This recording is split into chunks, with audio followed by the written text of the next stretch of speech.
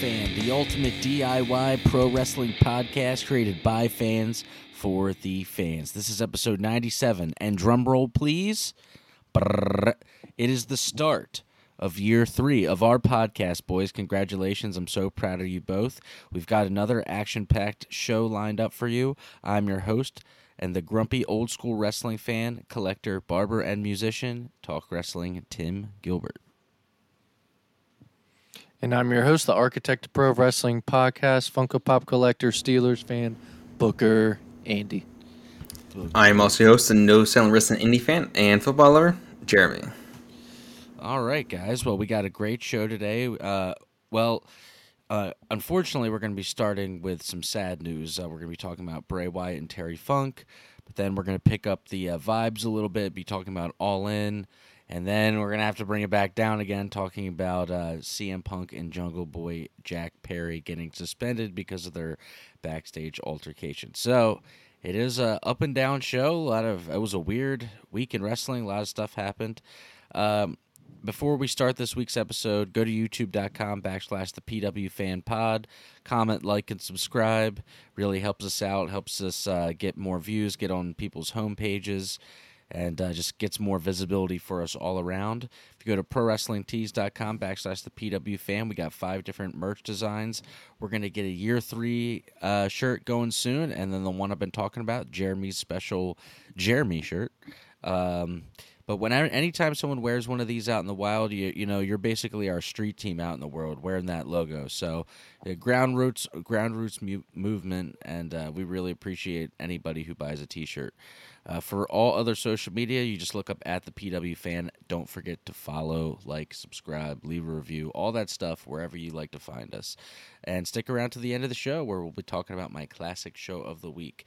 All right, before I pass it over to Andy and we start talking about a bunch of stuff, I wanted to take a moment myself to remember the late great Terry Funk, who we just recently lost last week, and we did also tragically lose Bray Wyatt this week, and that's going to be a big focal point of today's show is Bray Wyatt passing. But before we get into Bray, I wanted to make sure that we give the legendary Terry Funk some respect on this show, because I don't want his death to be overlooked. So being the old school wrestling fan that I am, I wanted to bring you some accolades of the Funker himself, all right, if you guys don't mind. And I got them all ready here to go. So first of all, for the NWA Heavyweight Championship, Funk won this title twice in 1975 and in 1977. The ECW World Heavyweight Championship, he played a crucial role in popularizing ECW and won the ECW World Heavyweight Championship in 1997. For tag team, he won the titles with his brother Dory Funk Jr. and Cactus Jack McFoley. He's a hardcore icon, helped pioneer the hardcore wrestling style, gaining a reputation for his brutal and intense matches, and he did a lot of work in death matches in Japan as well. So not only could this guy work and do great old school wrestling, he also was a pioneer for some of the stuff that, people like with Jon Moxley and even some of the stuff I don't like. He introduced a lot of ideas like the empty arena match and participated in the first ever barbed wire match. The longevity of his career is remarkable, and he even wrestled several decades into his latter years. In 2009, he was inducted into the WWE Hall of Fame. And overall, Terry Funk's career is marked by his versatility, innovation, and impact on the wrestling landscape, making one of the most respected and memorable figures in sports history. Thank you for everything, Terry. Pro wrestling would not be as big as it is today without people like Terry Funk and the Funk family paving the way and literally creating what you see today. So I wanted to make sure that they were properly thanked at the top of the show, because I know we're going to be talking a lot about Bray, but Terry Funk, very important to pro wrestling, and this is a pro wrestling show. It's just something that I felt like I had to talk about. But Terry, rest in peace. We'll see you on the other side. Thank you for everything that you did for pro wrestling. Andy, I'm going to pass it over to you. We got a heavy rest of the show, man. There's a lot going on.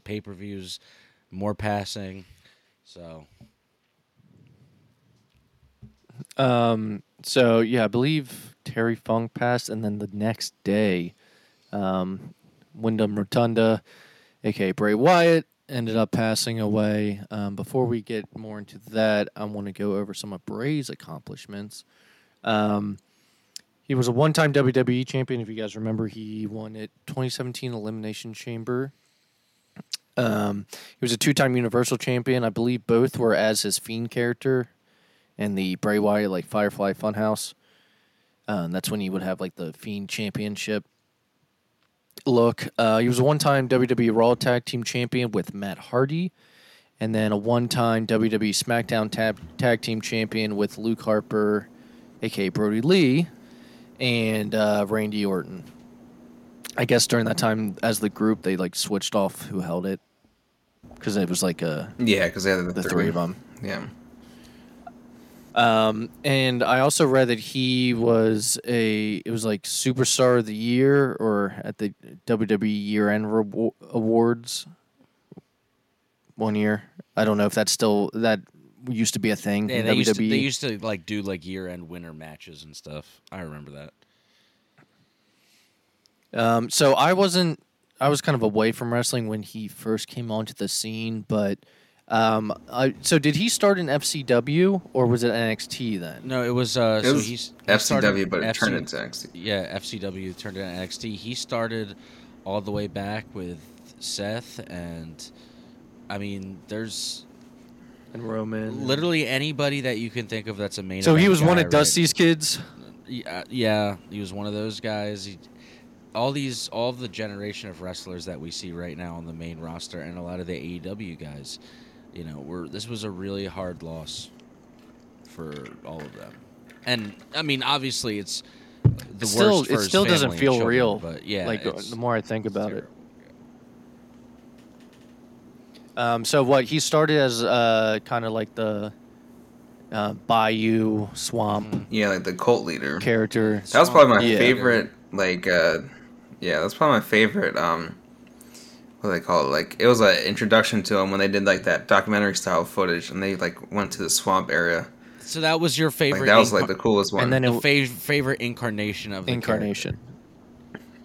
Yeah, because then also like I don't even remember when he came to Raw and he was like, they were heels, but like the way he was talking and like the things he was saying, like people started cheering him over time. It was cool to watch. So after that, I believe he became the Eater of Worlds kind of character, which wasn't that far off from the cult leader. A little bit, kind of just character. a little bit more supernatural, a little bit of alterations to certain things. He lost the Hawaiian shirt and went more with like a scarier look, I guess you could say. Yeah, he got rid of he's got the whole world in his hands at that time, right? Like, he stopped saying it as much.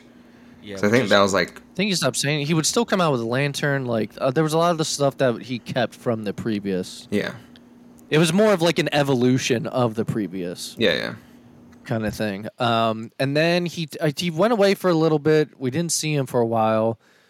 And then he would come back as the Fiend, which got over very quickly. Finn Balor being his first opponent for the Fiend, which that'll play into later in the show when we get to SmackDown. And then he got released a couple years later, and when he came back, I don't even know what to call the gimmick, just besides calling him Bray Wyatt. Yeah, well, remember when he first came back that first night, he was like, "This is just me." It was just Bray. Yeah, and you know what sucks? Like, just in a opinion of his wrestling character, Yeah. is that I think he was trying to make a comeback with everything that was going on, and maybe we would have been able to find out what Yeah. it would have gotten to. Just like, your shirt, Uncle Howdy. We would have found out about him. But yeah, who we know now was Bo Dallas all the time, Yeah. underneath a mask. Did they officially say Which that? means Yeah. Okay, which so- also means that, what pay-per-view did they wrestle at? It was when he was the most recent one that Bray Wyatt was at. What, with LA Knight? Yeah. right? That was the Rumble. Yeah, the Rumble. That's where Uncle Howdy dove off the thing. Yeah. So Yeah. that was Bray's final opponent was LA Knight. Yeah, that's what it So was, yeah. I just wanted That was to, his final match. I just wanted to say though, I mean, if we're judging things in wrestling time, which is kind of like its own thing. So the last time we saw Bray Wyatt really was when the Uncle Howdy dove off and did the stuff with LA Knight. Well, I was thinking about this. I think the last time we saw him on TV, not in person though, and I don't like that this is the last thing we saw of him on TV, but he was feuding with Bobby and he did like an exercise video that was like silly Firefly Funhouse kind of thing. Yeah, I remember that. But it wasn't in person because they were supposed to feud at Mania, and then I guess I can go into what happened. But in March 2023, he would end up getting COVID and would develop heart complications. This caused him to have a weak lower part of his heart. That's in quotes. And so then I'll just keep going. Just a week before he died, he was hospitalized for a heart issue. He had a follow-up appointment with doctors the morning he died and was advised to continue to wear an external heart defibrillator, a device designed to treat people experiencing sudden cardiac arrest. So that day he died, he told his fiancée he was going to take a nap, and she became concerned when she heard his alarm going off about an hour later without stopping. The report says Wyndham was discovered in his bed, not breathing, and was turning blue. His fiancée called 911, and her mother attempted CPR, but he was later pronounced dead at the hospital. So that device, it says, while it remains uncertain whether the device could have potentially saved Bray Wyatt's life, investigators established that he wasn't wearing the defibrillator at the time of his passing. They discovered it inside his vehicle, which was parked in his driveway. And so I was telling Jeremy before the show, I've heard a lot of times that, if it's not the typical symptoms of a heart attack where it's like obvious, a lot of people, I believe, get very tired. And so I think that's what happened with him, and he wanted to lay down. And basically they're saying he died in his sleep. It's super sad, still, it's just still crazy to me. I've told you guys, it feels a lot like I remember where I was and everything when I found out Eddie Guerrero died, and it feels a lot like that as a kid, except for now I'm much older. I don't know about you, Tim and Jeremy. I think the Bray Wyatt one affects us all for a lot of ways. Eddie Guerrero was 38, Bray was 36. So they were both around the same age. Both died of heart attacks. But, yeah, I mean, it was a bummer of a week in wrestling. It ended pretty well, but earlier in the week, it was kind of a bummer. So, let's get going here, because we do have a big show covering All In as well as predictions for, we have a double pay-per-view weekend coming up. So let's get into Raw really quick. Sami Zayn would end up opening up the show. They were in Quebec this past week. And, of course, the Judgment Day would come out. And they would have a back and forth between him, and Kevin Owens would eventually come out as well and address the crowd and address the Judgment Day. The New Day would defeat Matt Riddle and Drew McIntyre, who seemed to be a new tag team, at least temporarily. Chad Gable. All right, I can't say enough about Chad Gable. We've talked about him before. Chad Gable would defeat Gunther in an Intercontinental Championship match. He's on fire. He defeated Gunther in an Intercontinental Championship match, but it was via countout. Therefore, Gunther would retain. I think, and I might be correct if I'm looking at it. No, it hasn't been announced yet. So Gunther does not have a match at Payback yet. That we still have two more WWE shows to go that it could be announced, including the one tonight. That if it was going to be announced, it would be announced tonight. I think Chad Gable should get a rematch with Gunther and at least have a clean, clear decision. But it was a grade A match, very good televised match. Chad Gable, it's fantastic, and we all know Gunther is great as well.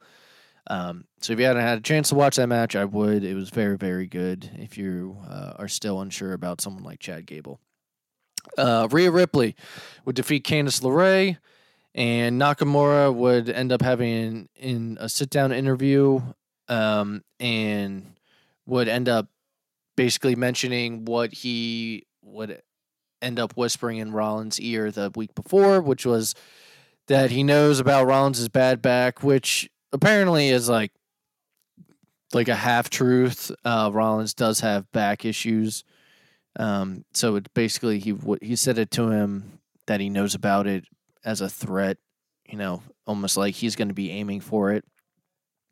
Kira Tozawa would defeat The Miz on Raw due to interference with LA Knight, since The Miz would interfere with LA Knight, I believe, the Friday before. Becky Lynch was interrupted by Trish and Zoe, and they would get a match set once and for all. Hopefully the final one between Trish and Becky in a steel cage match this Saturday at Payback. Chelsea Green and Piper Niven, the now new paired up team ever since Sonya Deville got hurt. Instead of having to relinquish the tag team titles like they've done in the past, Chelsea Green got to keep hers and was paired with Piper Niven, who used to be, if you guys remember, Dewdrop. Piper Niven was her name in NXT UK. Yep, he has not been taken away from him, because what is hers is his, and what is his is hers. But they would defeat Kaden Carter and Katana Chance. And then our main event was Cody Rhodes, Sami Zayn, and Kevin Owens defeating the Judgment Day. Overall, I thought it was a good show. And again, sorry that I'm going through these shows kind of quickly. Anything to add, Tim? I did want to add in that the reason why we are going through the shows quickly this week is because we are not a show, that goes on. We're not a 3.5 hour show. We're an hour-long show. So, maybe one day we need, you guys, we need help. We need help from the people, from our soldiers out there, right? The PW soldiers. But PW Club for life. But it's one of those things where Andy's going to have to get through some of this stuff, because we just have, with the unfortunate passings and All In and then All Out coming next week, it's just a big show. So maybe Andy, one day, if we can make this be our job, guys, we need more listeners. Yeah. And we need a lot of stuff. A lot of pro wrestling. I can't believe, if you had told 13 and 10-year-old or 11-year-old you and 13-year-old me that, hey, you're going to be doing this podcast and you're going to have to watch an insane amount of wrestling, I'd be like, first of all, I wouldn't even know what that meant. I wouldn't know what a podcast was, but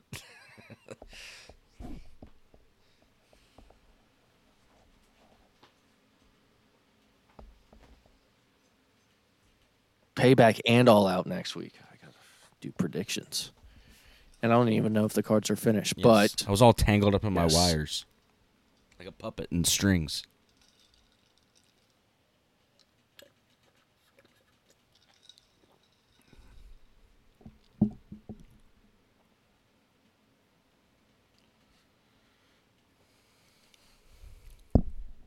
It wasn't even a thing. Wasn't even a thought. I don't think at that time.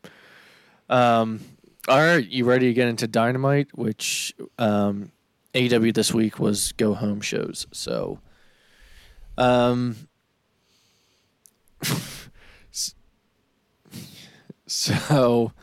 Elite would end up facing Bullet Club Gold, but it would end in a no contest. Renee and MJF would have an interview talking about MJF and Adam Cole's match coming up. Jon Moxley would defeat Ray Phoenix, who was supposed to be a part of Stadium Stampede, but he could not travel there, so they kind of did what they do, and they took him out of the picture. But we also had a returning Santana and Ortiz to join the Blackpool Combat Club side. So it makes me wonder if Ray would have been able to go. Who would the other man for the Blackpool Combat Club side be? Unless they always knew this and there was just their way of making it seem like Ray Phoenix was going to be on it. But Santana and Ortiz returned, and haven't seen them, especially Santana, in a long time. Though apparently their issues are still not resolved from what I've read from numerous websites. But they are able to get along for now and get things done. I will say when we get into the show, it did look like the vibes were off a little bit, as they say. They weren't wearing any like matching gear. They were looking very separate. No. But they didn't avoid each other like the blood and guts match from like a year ago or whatever, which I think was like the last time we saw Santana, because they weren't actually near each other for a lot of the spots in the ring. But I don't think they actually did something together. It's got to be a tough spot to be in, right? Kind of like a band where, let's say that you're in a band, and I love my band members, but this is a hypothetical. Let's say you're in a band and you know that together you guys make great music and people like it, so that way you make money and you have a good career. But then you're also like, well, I hate this guy, but you have to do it. And so it's got to be a tough spot to be a wrestler, and you're like, I don't want to be a tag team with this guy, but I'm more relevant and make more money when I am in a tag team with this guy. You know what I mean? Everyone works with people they don't like. Tough. But that's an intimate relationship. It's like being your tag team partner and like traveling and doing all that stuff. Yeah, like it's different, I guess, if you're a single star, but if you're a tag team partner, you're going to be doing and being paired together for everything.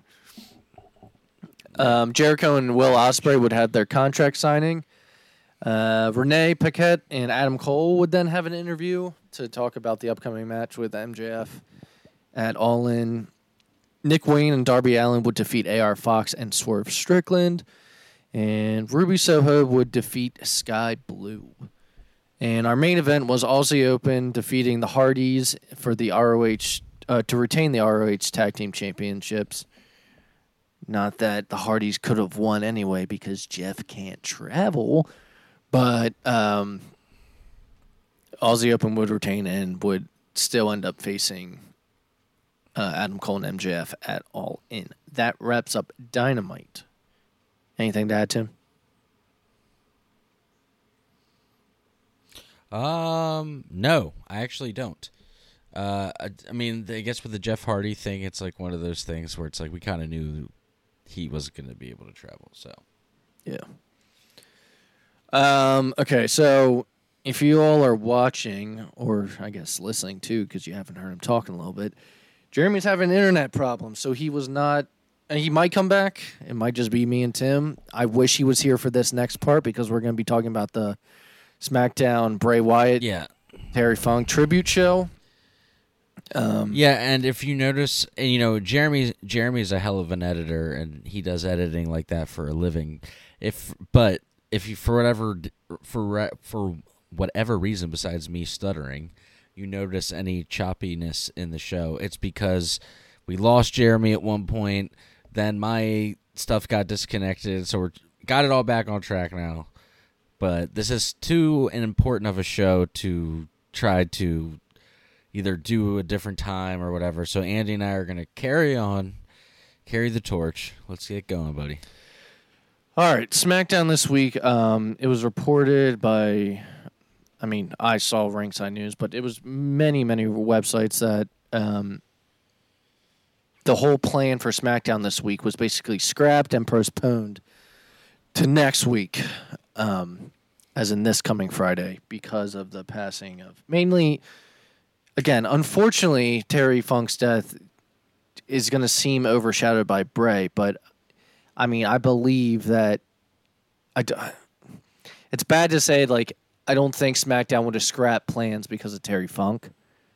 As much of a important part of wrestling he is, I think Bray Wyatt's passing is more close to home to the people that are working, and that's why. Which is why, and I already talked about it at the top of the show, but I did the big Terry Funk thing because I wanted people to know about Terry Funk, because Bray is going to be the bigger deal because of how young he is, and Hey, so Jeremy has returned to us.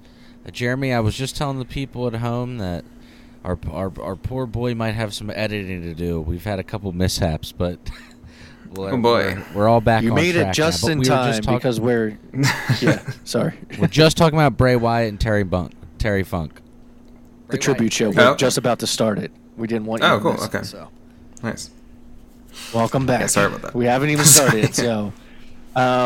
So yes, all the plans for SmackDown this week were scrapped, and the show was written as a tribute show. So to open up the show, they have the in memoriam images of, I believe, Terry Funk and Bray Wyatt, and when the show actually went live, everyone that could go out there and work, or that didn't have to be behind the scenes, basically was out on stage, not just the superstars. And they did a 10-bell salute. They announced that Bray Wyatt had passed, and they showed a very, very good, in my opinion at least, you guys can add your own, video package for Bray Wyatt. Any thoughts on that before I continue? I thought it was good. I thought it was very That was well. really good. Great. Yeah. Yeah. WWE always does really good video the salute packages. the salute was sad. I mean, it always is Yeah. sad anytime they have to do that. Now, did they do the Terry Funk package after this whole 10-bell salute? I feel like they did, but They did it later on, didn't they? I think so. well, when they came back from the video package, then the lights would dim, and I know there was one at some point, so I don't want that to not be said. SmackDown did do a Terry Funk video package. I just don't remember exactly where it was. But when they came back from the video package, the crowd was chanting, he's got the whole world in his hands, correct? Yeah. Yes, the crowd was chanting, "He's got the whole world in his hands," which was And the chilling. lights were dimmed, and there was a spotlight on Bray Wyatt's rocking chair at the top of the ramp. Some faces that we saw that maybe we haven't seen in a little while was Braun Strowman, who I believe has been hurt and now with injury. He was at the front of the stage, and so was Eric Rowan. They brought him back in just for the night. So that was a nice touch. So after that, our opening match saw us see Rey Mysterio defeating Grayson Waller. And then there was our first of, I believe, like 6 maybe, Bray Wyatt vignettes throughout the night. It was different parts of his career. You could scan the QR code and watch the full videos. Some of them being his return. The first, I think, vignette with the whole cult leader gimmick. His win at Elimination Chamber when he first became champion. Just stuff like that. Then we had another match. Io Sky would end up defeating Zelina Vega. And Cody Rhodes would come out. I know. Sorry. I know we're cruising through the show. But whether you love them or hate them, and this is what I feel bad that I always bring these guys up as reference, but even two harsh critics like Corny and Brian Last, like whether you don't like him or you loved him, like there's never gonna be another Bray Wyatt. Like there's never gonna be somebody that did what he did. Like it's almost like the Heath Ledger, like Kurt Cobain kind of like he had that thing and no one else can do that thing. Only he could do it. Well said. Sorry,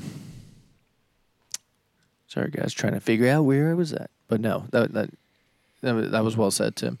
So Cody Rhodes, who normally is on Raw, came out and this was kind of the main Terry Funk part of the show, but he came out to pay tribute to one of his dad, Dusty Rhodes' greatest rivals. And, you know, he paid tribute with respect and admiration, you know, that you would kind of expect from someone who has been in the wrestling business basically since he was born, or been around the wrestling business, I should say. He would tell a story about being in the airport with his dad, and Terry Funk came up and called him an egg-sucking dog. And so he had a lot of nice things to say about Terry Funk, and so that was the focal point of Cody Rhodes' segment during this. Right after that, though, we would have a Terry Funk Hardcore Tag Team match with Street Profits ultimately defeating the Brawling Brutes of Rich Holland and Butch. And then we would have our main event, which would be LA Knight versus Finn Balor. LA Knight being Bray's last match and last completed feud. And that was a nice way to Finn do it. Balor, yeah, and Finn Balor being Bray's first match as the Fiend. But before that started, LA Knight had a nice promo talking about Bray. I mean, there was a lot, but he credited Bray for preparing him for the push that was to come to him in 2023, while preserving the feud that the two engaged in for a long time. Some quotes he was saying was, "Sometimes our greatest foes can be our greatest helpers." And he said he was getting me ready for anything. And since he is feuding with The Miz right now, he would end his promo on Bray saying, "And Miz, as a wise man once told me, next time you see me," and then the camera would zoom in on his face, he would say, "Run." And then it would cut before coming back to the actual match. So I thought that was a, cool thing that they did. LA Knight would end up so sad. It's cool. It's just, God, dude. Anytime it's like, I can't believe he's gone, man. So LA Knight would end up defeating Balor, but the way that the show actually ended was, I don't know how to describe it, but you remember when the Fiend and everything would be like woo woo woo woo, and it was like a computer shutting off kind of thing and all powering down. That whole sound would happen in the arena, and the lights would go dark and smoke would go into the ring, and then it ended with everyone holding up their phones, for the Fireflies, and a lantern was in the ring, lit up in a dark arena, and smoke coming around it. And, it went off the air with "Thank you, Bray" chants. Yeah, in a weird way, it was almost like I was expecting him to come out, at the end, even though obviously he wasn't. But just because you're so accustomed to hearing that, and then it's like, oh, Bray. Yeah. Well, that was a nice way to end it, though.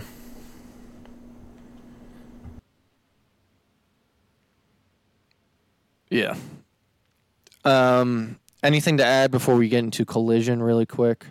I didn't cover Rampage this week. I watched Rampage, but I didn't think there was anything. Probably for the best. Yeah, there's nothing on Rampage. Just two quick things from Rampage. Again, like I said, AEW this week was go home shows. Collision. Eddie Kingston, Orange Cassidy, and Penta. Oh, sorry, Collision. Eddie Kingston, Orange Cassidy, and Penta would end up defeating Butcher Blade and Kip Sabian. Eddie Kingston would end up running to the back at the end and cut a promo while he was looking for the Blackpool Combat Club. He would end up coming in a promo. And I like how he ended it. He went through every member of Blackpool Combat Club and saying what he was going to do to them. But he would end up saying something about Claudio, and he's like, Claudio, because we all know how he actually feels about Claudio. He said, Claudio, he said, I'm going to save you for last. He's like, basically, I don't know if he used this term, but it means the same thing as what he was trying to say. He said, "You're my swan song." Yeah, he did say I'm gonna let you burn, something like that. Yeah, I saw people. I don't know. You would just have to. I can't do it justice, but yeah, I saw people joking on Twitter of they're like, "Can someone tell Eddie Kingston that it's fake?" So the main event of Collision, though, was Hook teaming up with Sting, Darby Allin, and CM Punk and they would end up defeating Brian Cage, Jay White, Swerve Strickland, and Luchasaurus. That wraps up Collision and all of our weekly shows. If you guys don't have anything to add, we can jump straight into All In. All In. Well, let's go. Okay, before we get started, it was according to attendance, 81,035 paid tickets. Tony Khan during the press conference said there was like 1,000 or so comped tickets, and then you also had people working there. So he said for people in the building, it was probably about close to 90,000.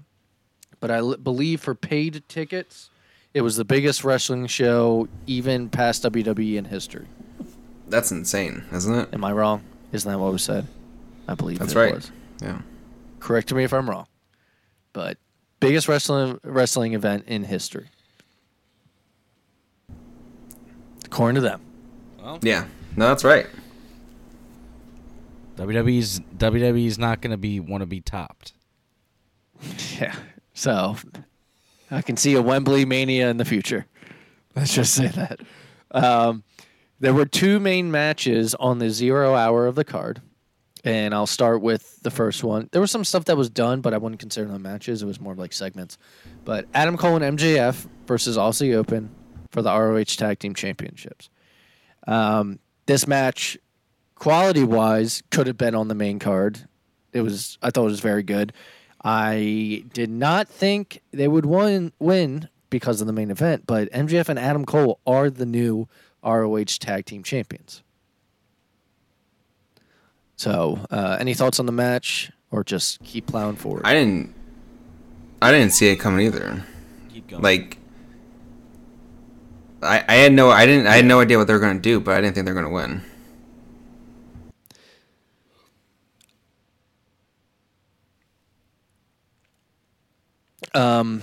Now, this next match, though, I did not get a chance to see. Jeremy, you might have to take the wheel with this one, but it was also in the 0 hour. It was Hook versus Jack Perry for the FTW Championship. Hook would end up winning. Jeremy, what you think of the match? How was it? It wasn't. Be honest. Yeah. It wasn't bad. This is the most I've seen Hook get beat up though. In a match at all. But yeah, obviously there was I guess we'll just cover it now. It's a stupid moment during this match where Jack Perry, they're by a car with Hook, and he points at the glass and knocks on it, and he looks at the camera and says, "This is real glass." And he said, "Cry me a river," basically referring to Punk when they had the argument. So I don't know, 7 weeks ago now. Which then prompts the whole thing. I guess Andy can talk about afterwards, but basically Hook wins at the end. He throws Jack Perry into the glass, and then kind of does his sleeper, then he wins. So, as Jeremy said, that I'll get into it.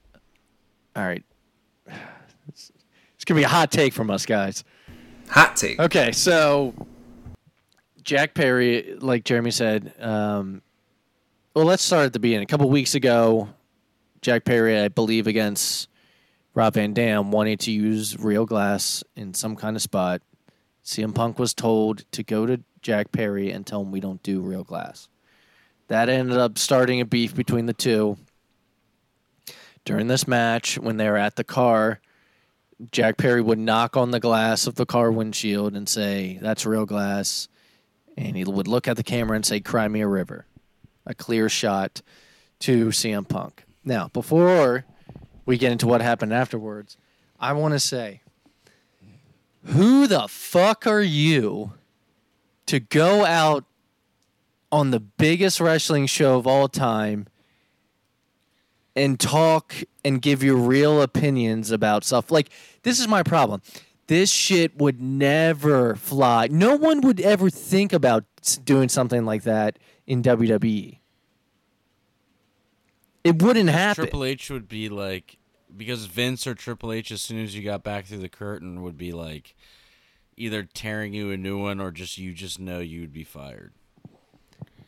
It would exactly. So like, why, like people hate Punk, and it's like he's looking at it.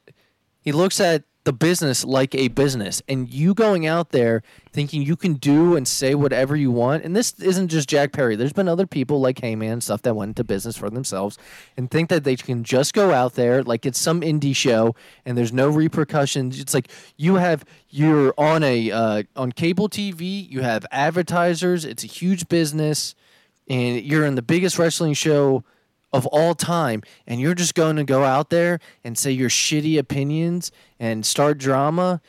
Like, who the fuck are you? But then you got to follow up and tell the people what happened when he got back through the curtain. This is where I everything know. goes wrong. So I'm just saying.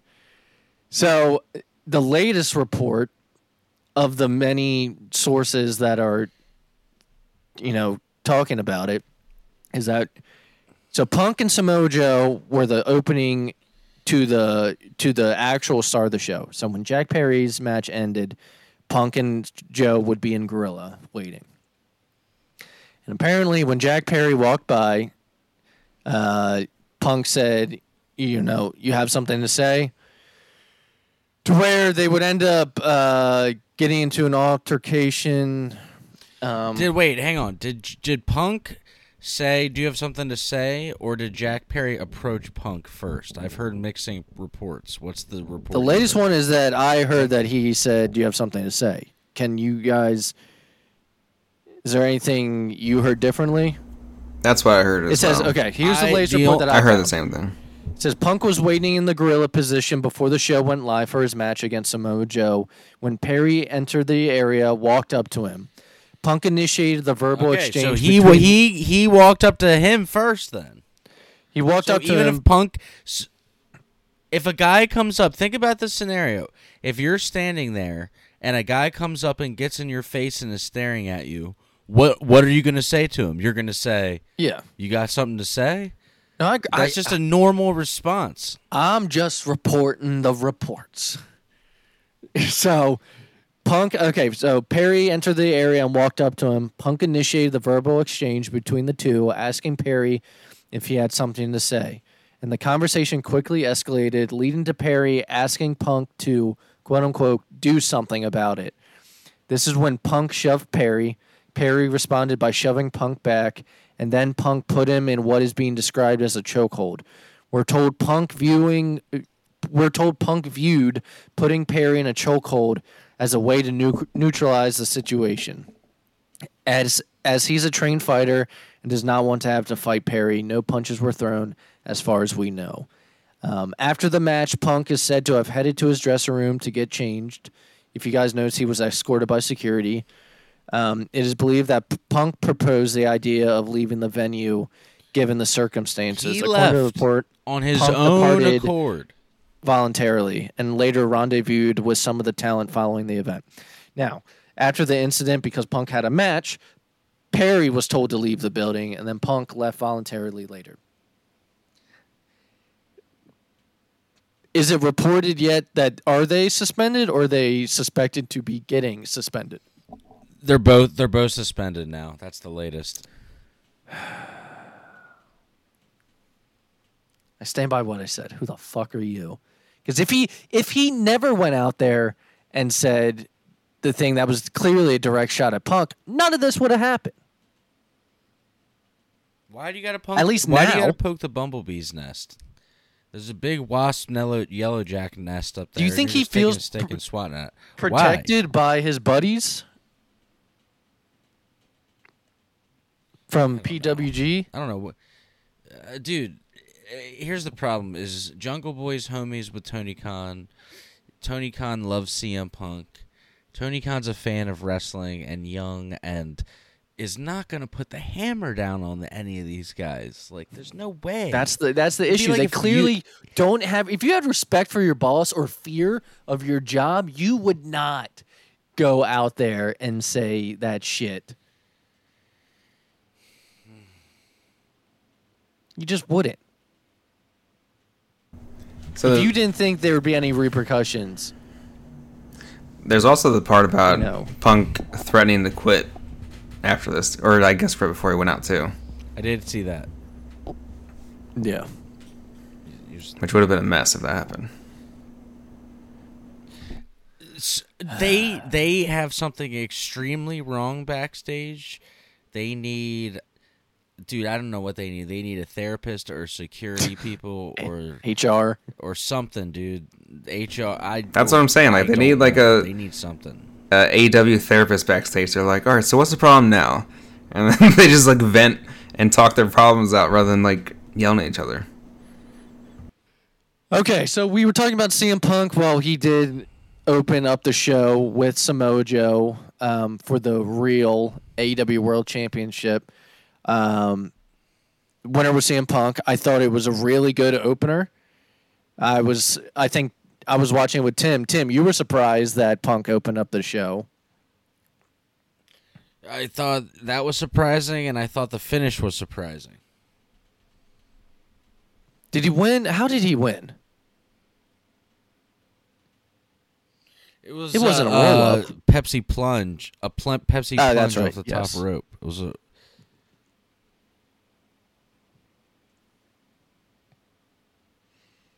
Yeah, I forgot that when we were watching that, you were kind of surprised that he did that off the top rope. But yeah, Punk won. I mean, I think we all kind of expected him to win.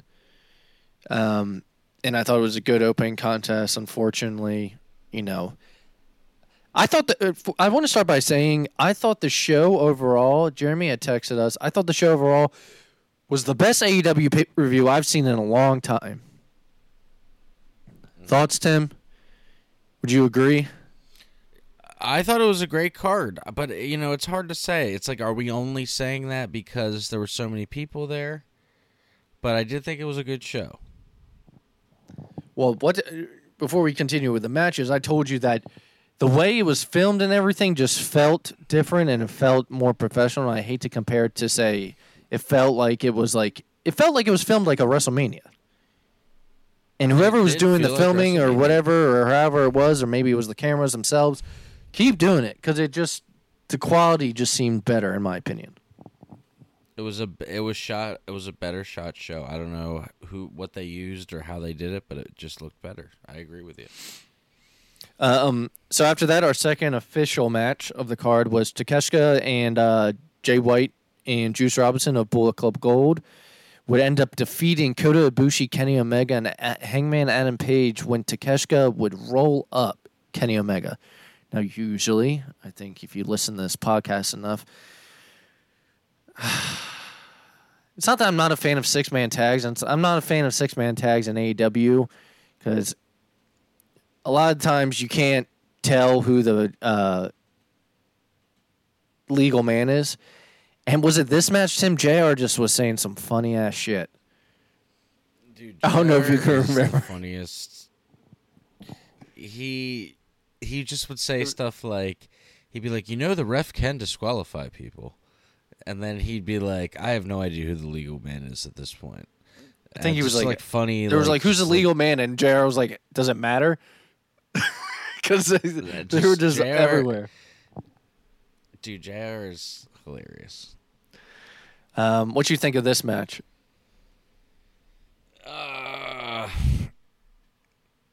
It was fine. I don't like six-man. No.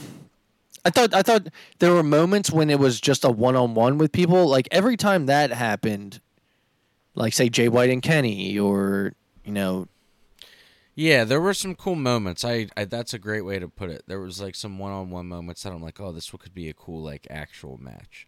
Not that it's not an actual match, but a cool singles. Yeah. So I enjoyed it. I still think, if we're going through the lineup right now, CM Punk and Samoa Joe is the better of the two matches. But then we had a match that I know you were excited for, FTR versus the Young Bucks for the AEW Tag Team Championship. This was FTR. I thought this was really good. No jokes. I'm not gonna make fun of the Young Bucks or say anything snarky. It was good. I liked it a lot. Well, when I was at your house watching it with you, I think I made a remark that is kind of like, when I like the Bucks when they're having what feels like a regular wrestling match against Well, it people seems like FTR. after seeing it, it seems like they can do with the right team. They can do a real, what I feel like is like a real wrestling match. But This I don't is know. Maybe wrestling. they think, but maybe they think it's boring or it's just not their jam. But they can do it apparently. So this was supposed to be the rubber match between the two teams. FTR would end up defeating the Young Bucks and retaining their AEW Tag Team Championships. Okay, next. Now, before I get into it, the pay-per-view started at 1 p.m. Me and Tim waited till we got together later in the night to watch it. Unfortunately, I go to Tim's house, we hang out a little bit. We didn't get to start it till late. So we had to skip a couple matches, which I would end up watching those skipped matches today. But at the time of watching this, me and Tim only saw like the first 15 minutes of Stadium Stampede, which is the next match we're going to talk about. I would end up finishing it, but I think Tim can talk about what he actually ended up seeing. So Stadium Stampede was the Best Friends, Chuck Taylor and Trent Beretta teaming up with Orange Cassidy, Penta, and Eddie Kingston against Wheeler Yuta, Claudio Castagnoli, John Moxley, Santana, and Ortiz. All right, Tim, what did you think of what you had seen so far, or what you were able to catch of Stadium Stampede? Let's go through some of the things. One, Trent Beretta got the shit beat out of him constantly in the first 15 minutes. They were destroying my man. We were cracking up about that. I'm not a fan of the spot that seems to be prevalent on the indies lately that Moxley did with the skewers with Penta. The skewers in the head. I hate it. I'll just go over the other thing that bothered me during the match, and it bothered Jeremy too. I'm not putting in words in his mouth. Me and him talked about this before we started recording. It was there's stuff going on in the ring, and then they do a split screen of other things that's going on like backstage and stuff. It's too much to focus on. I felt like it was the least offensive because there's so much stuff going on. Wrestling fan. Of a fan of so I feel real bad for the people wrestling. that were in attendance that were like trying to watch, but then look up at a screen of something going on somewhere else. I will say, out of all the Stadium Stampedes, this was probably the one I liked the most after watching the whole thing. CM Punk's like, whoa there, buddy. It was the least offensive. Orange Cassidy at one point. At one point, Orange Cassidy would grab a bucket of probably fake glass, since there's a whole glass debate going on, and he would wrap duct tape. He would grab duct tape and wrap it around his wrist and hand, but it would be sticky side out. And he took the duct tape and he smashed on the glass to make the glass stick to the duct tape, which was kind of a cool spot. But I haven't. I believe that's how he would get the win in the end. Get the new deal switch on punching, in a while. Claudio, and he would end up pinning Claudio with it. But the there new was barbed DLC. wire. There was a spot with Penta doing a sunset flip. To I think Santana threw tables off of a ladder. I didn't hate it. Let's say that. I usually hate the Stadium Stampedes, which apparently now, Tim, is a new mode that just got added to Fight Forever, since you are the one of the three of us that actually owns the game. You can do a Stadium Stampede match. Run around a football field. Tony Khan talked about it during the press or the media scrum afterwards. He talked about the new addition to the game. So Best Friends, Orange Cassidy, Penta, and Eddie Kingston would end up getting the win because Orange Cassidy would end up pinning Claudio. Again, didn't hate it. I just thought there was things that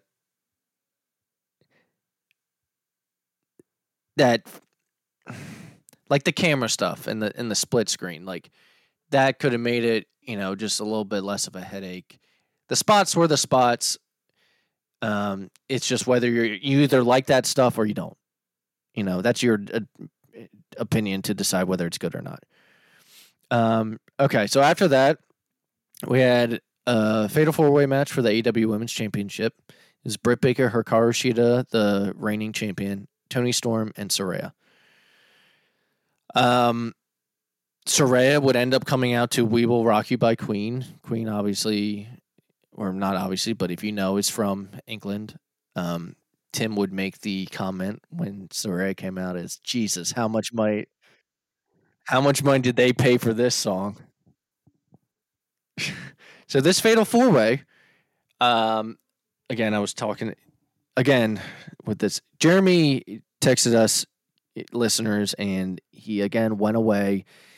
He doesn't think he's going to be back, so me and Tim are just going to continue the show, just the two of us. But before the show started, I was talking to Jeremy about this match.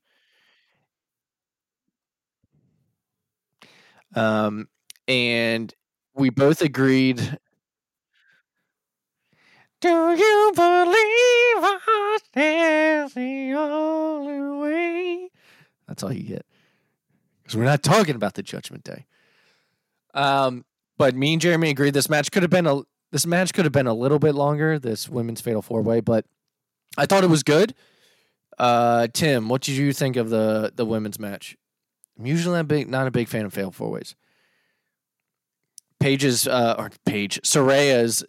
family would get involved at one point, and obviously she comes from a big wrestling family. I think most people know that. Her entrance involved her entire family, but Saraya would end up winning the title. And she did it in her home country. She did it after having a career-ending injury. So, good for her. Happy for her. I think she was my prediction to win because out of everyone in the match, she was the only one that hadn't been champion yet. Some of the story in the match was her and Toni Storm not getting along. Toni Storm would end up accidentally punching Saraya's mom, and that would kind of be the catalyst for them to start fighting at one another. Ruby Soho would try to get in between them, but to no avail. And yeah, Saraya would end up winning. I thought everyone looked pretty good in the match. And yeah, congrats to Saraya. Then we had Darby Allin and Sting defeating Swerve Strickland and Christian Cage. This was probably my least favorite match on the show. There was just, not that it was bad. I was watching. There was nothing that did it for me. I watched it today. He is killing himself. He actually looked pretty good in this match, though. Darby Allin is the one. He did a coffin drop on. It was supposed to be to Swerve. Coffin drop from the turnbuckle to the outside of the ring while Swerve was laying on the coffin. Swerve moved, and Darby would smash onto the coffin on his back. And this wasn't like the wooden flat coffins like WWE used to use back in the. This is like a real coffin, and that thing just dented, dude. And did no give. He just flat backed onto it. Yeah, it was just not pretty. But yeah, like I said, Darby and Sting would end up winning. It was probably my least favorite match, though I didn't hate it. It's just in comparison, if I had to pick one. This next match, I think were. So yeah, claiming Billy Gunn defeated. Please finish this. Claiming Billy Gunn ended up defeating the House of Black for the AEW Trios Championships. Good match and happy for them. All right, main event was MJF and Adam Cole. Jeez. My personal favorite match on the card. Would you agree, Tim? I thought the story was great. The back and forth of who's the heel, who's the baby face. Not being able to decide whether they're gonna do whatever it takes to hurt their quote unquote friend. MJF would end up winning with a roll up, I believe, and defeating Adam Cole to retain. They would hug it out in the end and hold up their ROH championships as well as MJF's championship over their head. Tell me what you thought about the match. It was excellent. I love the storytelling we were talking about at different points where like they're definitely trying to go for like a bloodline level, like emotional story, trying to get like that involvement. I thought it was a great match. I think the right person won. I like the story that they told. I thought it was a little back and forthy. A little, it was like, is he going to turn? Is he not going to turn?